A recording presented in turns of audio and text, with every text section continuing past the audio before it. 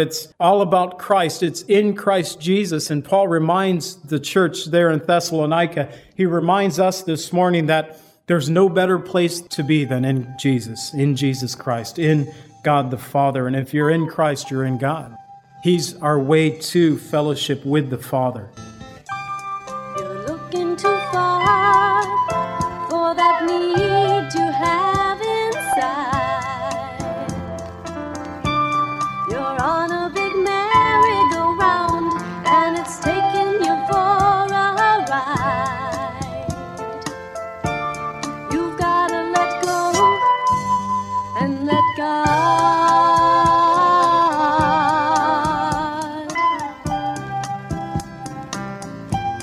Welcome to the Cleansing Word. We invite you to stay with us as Pastor John Pennell of Calvary Chapel, Lake Villa, takes us through a verse-by-verse study from God's Word. Each Monday through Friday, we'll be airing messages to encourage you in your faith that you might grow in the knowledge of our Lord and Savior, Jesus Christ. I hope that you enjoy this broadcast, and I'll return at the close of this teaching to give you more information about our church and how you can obtain a copy of this message. Now here's Pastor John with today's message from God's Word.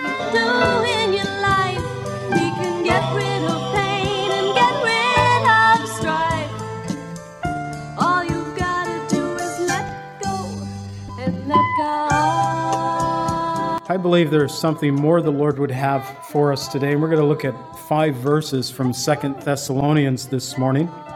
Today we'll be learning about the faith of the believers in Thessalonica, that they were growing in their faith and love. Their love was abounding toward one another. It's a great way to describe a fellowship that has a growing faith and an abounding love toward one another. It tells us in many ways that this fellowship of believers in Thessalonica was a very healthy congregation. I believe that a healthy congregation will become a growing congregation, a growing church. And that health comes by faith in Jesus Christ. It comes when the abounding love of Christ is so in us that that love is abounding toward one another. And it is my prayer that we are such a fellowship and that we will continue to become such a fellowship. We have faith. We have love toward one another. But as I said earlier, I'm not a finished work, and neither are you. You may think that you are, but you're not. And so as the Lord continues to grow us up in our faith, it's our desire. That's why we teach through the Word the way that we do, that we can learn and grow. And it's not about 7 points to a better life. It's about God's Word and what His Word can do in our lives.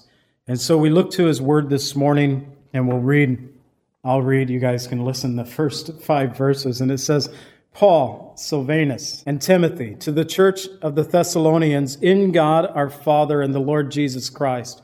Grace to you and peace from God our Father and the Lord Jesus Christ. We are bound to thank God always for you, brethren, as it is fitting, because your faith grows exceedingly, and the love of every one of you all abounds toward each other, so that we ourselves boast of you among the churches of God for your patience and faith in all your persecutions and tribulations that you endure, which is manifest evidence of the righteous judgment of God, that you may be counted worthy of the kingdom of God, for which you also suffer. Father, we pray that you would just open your word to us now. In Jesus' name, amen. So as we begin this second book to the church of the Thessalonians, the church there in Thessalonica, reminding us, first of all, that this church is not very old. Paul is writing this letter back to them while he was still on his second missionary journey. The church was founded during his second missionary journey. As we recall from Acts chapter 17 in the founding of the church, that he was with them for 3 Sabbaths, teaching the Word of God, reasoning with them from Scriptures. And sometime after that 3rd Sabbath, it may have been that very same week, it could have been a month later. Scripture doesn't tell us how long Paul was there, but there was a riot that took place. The Jews became envious of the Christians. Many of the Jews became believers, but they also included the Gentiles, those who were not of the Jewish nation. And the church was birthed there in Thessalonica. And the Jews who were envious of this work went down to Well, they went down to the marketplace. They gathered the lowlife there and formed a mob that went to the house of Jason, where Paul and Silas and Timothy were staying. But at that time, God's grace had them not there. But Jason was home. They took Jason and they drug him down to the courts, accusing not just Jason, but especially Paul and Silas and Timothy, saying, "These who have turned the world upside down, they have come here too." And they preach what is contrary to the law, saying that there is another king, Jesus, another king other than Caesar. And so these guys brought Jason down and said, "We got a major problem here." And what they were basically saying, that if Rome finds out about this, we're going to be in big trouble. And we don't want to bring the wrath of Rome upon us and the wrath of Caesar upon us. So to the judges, they said, "Do something." And the judges said, "We give you a fine of $50, go home." They didn't do really anything, but what happened was the church came back and realized that Paul's life was in danger and said, "Paul, you need to go." And Paul left and went to Athens, or actually went to Berea and then ended up in Athens and ultimately to Corinth. While he was in Corinth, he was there for 18 months, a year and a half. And while he was there in Corinth, he penned the first and second epistle to the church of the Thessalonians. And so the church is not even 2 years old, and he's writing back to them. His introduction is identical to the introduction of the first letter that he wrote to them, saying Paul, Silvanus, or another way of saying Silas, and Timothy, to the church of the Thessalonians in God our Father, the Lord Jesus Christ. Notice with me that the church was in God our Father and the Lord Jesus Christ. At the very beginning of his letter, he reminds this church, and he reminds us today, that we're in, as a church, we are in God and in Jesus. The longest sentence that is found in the Bible is found in Ephesians 1, verses 3 through 14. And as we look over these verses in our New King James, that's what I'm teaching from. If you're reading the same, I'm not sure how it is in the other versions of the Bible. We find that they have 3 sentences in that grouping of verses there. But in the Koine Greek, in the original language, there is no punctuation marks. And so there is no defined beginning and endings of sentences. What we do have, though, is what a sentence is, a number of words that constitute a complete sentence, that theme that's going through there. And we find in Ephesians chapter 1, verses 3 through 14, the main theme there is all about being in Christ Jesus. That word, that preposition in the Greek is spelled en. For us, it's in. It's repeated over and over and over again. In verse 3, it says, "We are blessed with every spiritual blessing in the heavenly places in Christ." In verse 4, we find that we have been chosen in Him, that is in Jesus, before the foundation of the world. Now, isn't that interesting? That as a believer, God knew that you were going to believe, but even before He created the heavens and the earth, He had you on His mind. That we have been chosen in Christ before the foundation of the world. In verse 6, we find that through God's grace, we have been made accepted in the beloved that being Jesus. Verse 7, "In Him we have redemption through His blood and forgiveness of sin." Verse 10, "In all things in Christ will be gathered together in one, both which are in heaven and which are on the earth." In Him, all things that are in heaven and in the earth, it's in Christ. Verse 11, "In Christ we have obtained an inheritance." In verse 12, we find that our trusting in Christ is to the praise of His glory. In verse 13, we find that, and 14, that in Christ as believers, we have been sealed with the Holy Spirit, who is the guarantee of our inheritance, our surety, our redemption that is coming. But it's all about Christ. It's in Christ Jesus. And Paul reminds the church there in Thessalonica, he reminds us this morning that there's no better place to be than in Jesus Christ, in God the Father. And if you're in Christ, you're in God.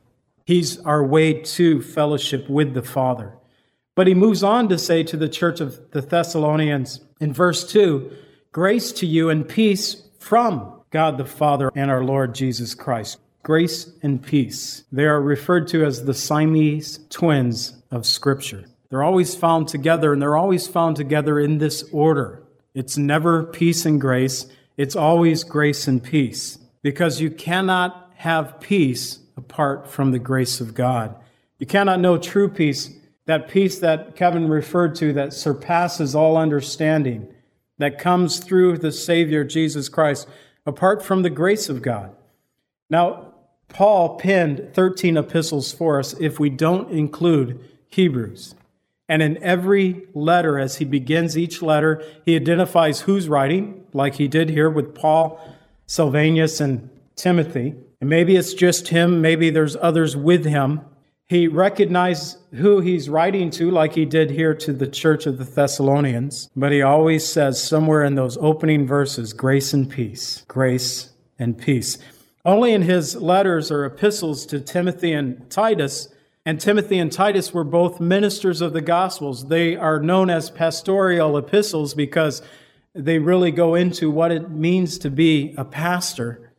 He adds to grace and peace, or actually puts between grace and peace mercy. Grace, mercy, and peace, he says to Timothy, from God our Father and Jesus Christ our Lord. And grace, mercy, and peace, he says to Titus, from God our Father and the Lord Christ our Savior. Perhaps Paul, as a minister, realized that pastors need an extra dose of mercy. I don't know, but it was there. But for the rest of us, grace and peace. An acronym for grace has been given, which says God's riches at Christ's expense. And we cannot know the peace of God apart from the grace of God. But we also notice that the grace and peace was sent from God the Father and the Lord Jesus Christ. The source of this grace and peace from. We as a church are in God the Father and the Lord Jesus Christ. The source of his grace and peace from God the Father and the Lord Jesus Christ. Also, I believe that it's a clue to the inspiration that Paul was writing this letter, and he even closes it out by saying, I've signed it with my own hand. He's writing this letter, but by the inspiration of the Holy Spirit, he's writing it. So this is Paul's word through the inspiring of the Holy Spirit. So ultimately, it's God's word, and it's coming from him. Grace and peace from God the Father and our Lord Jesus Christ. In verse 3, we find that verses 3, 4, and 5, that we have been counted worthy of the kingdom of God. And I want us to understand as we go through these 3 verses why we have been counted worthy. Paul's going to begin to talk about what was going on in the church there in Thessalonica. We're going to learn that they're growing in their faith and that their love is abounding toward one another. We're going to learn that God is doing such a work in this young church that Paul, Silas, and Timothy are boasting to the other churches about this church, saying, you guys, if you get a chance, go down and visit that church in Thessalonica and see what God is doing with them. It's wonderful. Not only do they have faith and love, but they also have patience and faith. But their patience and faith is found in persecutions and tribulations, that there was stuff going on in their lives. The church was not only birthed in a time of persecution, but that persecution continues because we find in verse 4 that it's persecutions and tribulations, that they were continuing on. They were having stuff going on. And some of us, we got stuff going on in our lives. And as the stuff is going on in our lives, are we found faithful? Do we have patience and faith? Will we be counted worthy? And we'll find that being counted worthy is not because of only having faith or a growing faith or only having love that's abounding toward others or having that patience and faith in the midst of persecutions. We'll find that being counted worthy is all once again about Jesus. It goes back to being in Jesus, in Christ Jesus.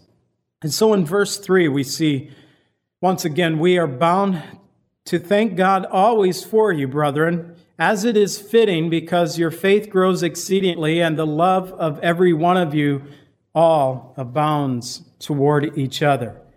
As he continues, he says to them, we thank God for you always. Paul is letting them know that we're praying for you guys. We're praying for you always. Back in the first epistle, we find phrases where Paul is saying day and night. Hey, we've been praying for you guys, not just once in a while, but day and night. They were continually praying for this church there in Thessalonica. God was doing some wonderful things here just through the letter, and we'll also find that there was some stuff going on that needed to be corrected too.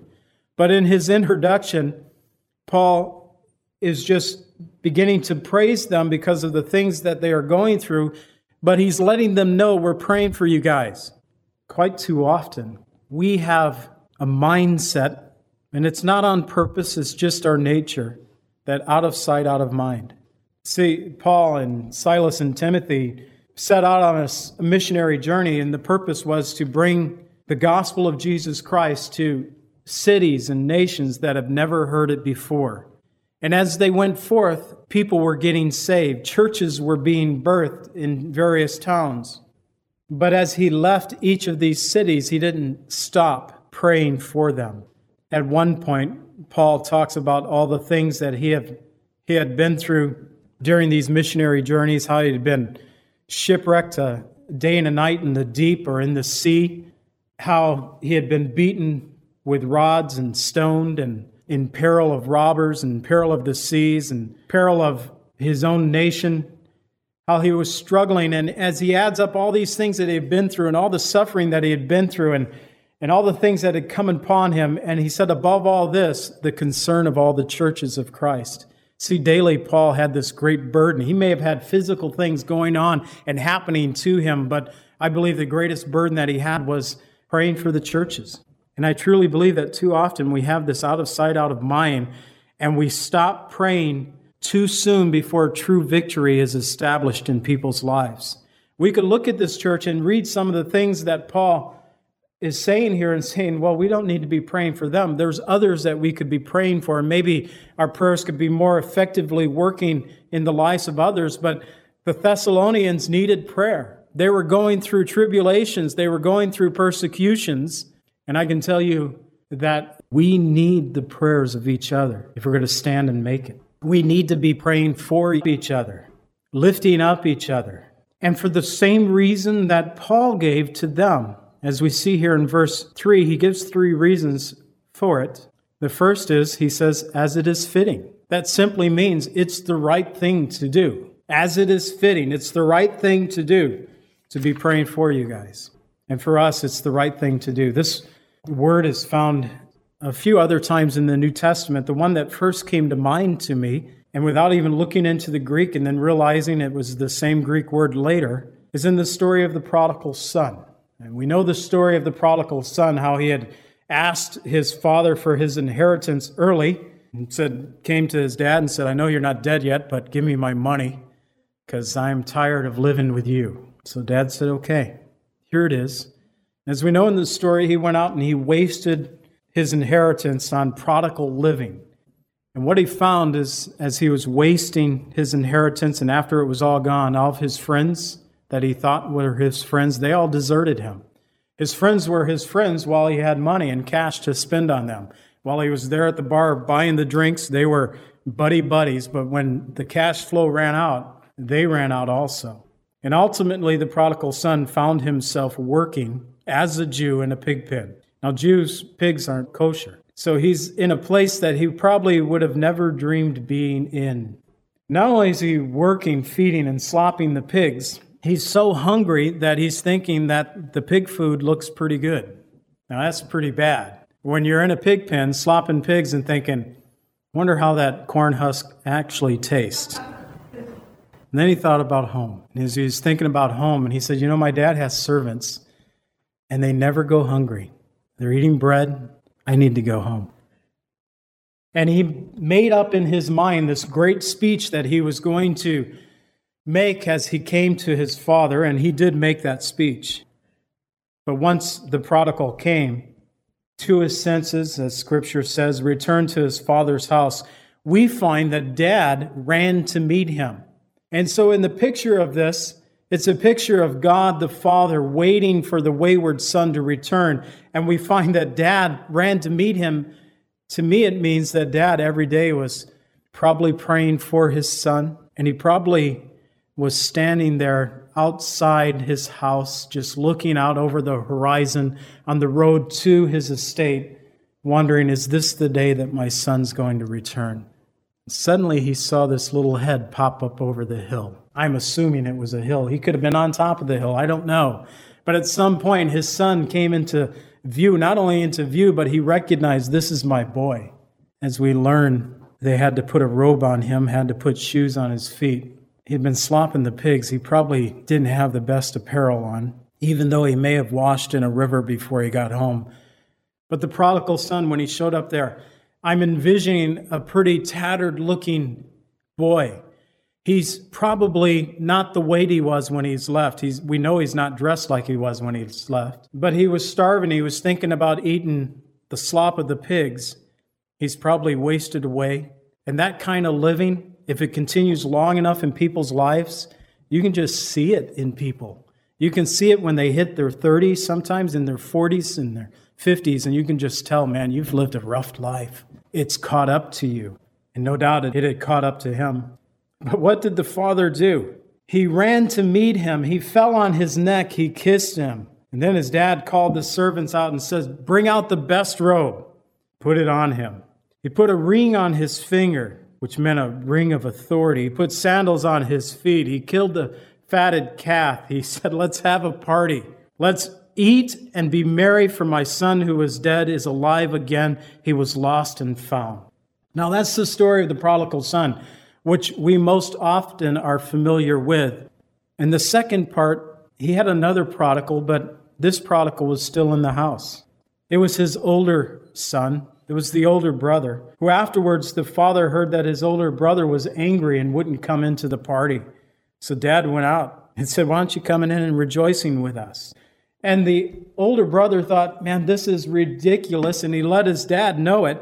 He said, you're wasting all this food and merrymaking over this rebellious brother, this rebellious son.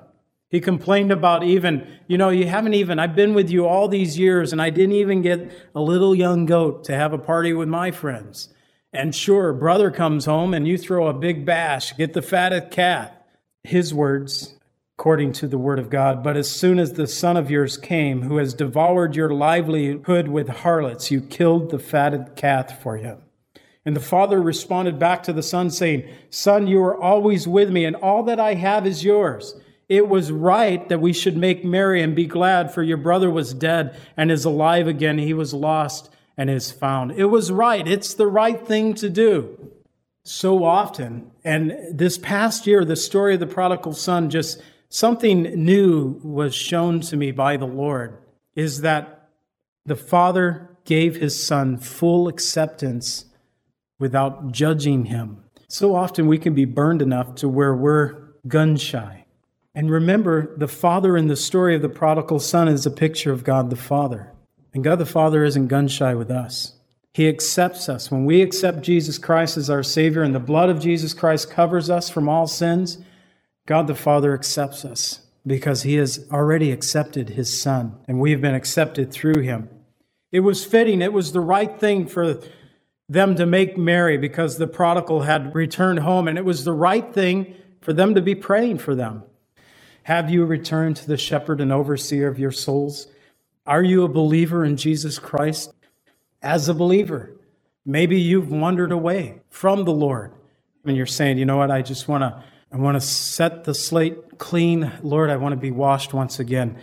Again, there's no better way than to give your heart back over to the Lord, to realize that we're in God the Father and our Lord Jesus Christ, and that the grace and peace comes from God the Father and our Lord Jesus Christ, that we would be believers who are growing in our faith and abounding in love toward each other, because we are people who have come to understand that love covers a multitude of sin, and the love of Jesus Christ is there and available for each of us to be that covering for us. May it be so for each of us.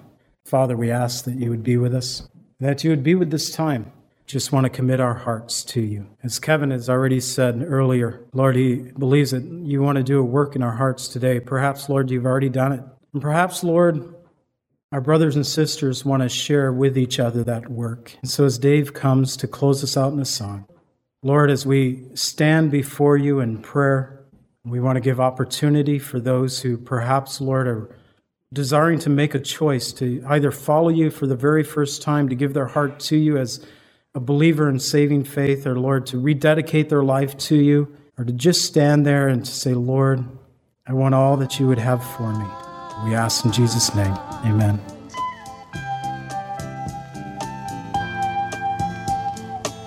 Calvary Chapel is a fellowship of believers in the Lordship of Jesus Christ.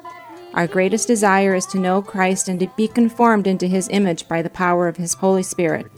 If you would like more information about Calvary Chapel, or if you would like a copy of today's message, please contact us at 847-265-0646. That's 847-265-0646. Thank you so much for joining us today, and may the Lord richly bless you as you worship Him today.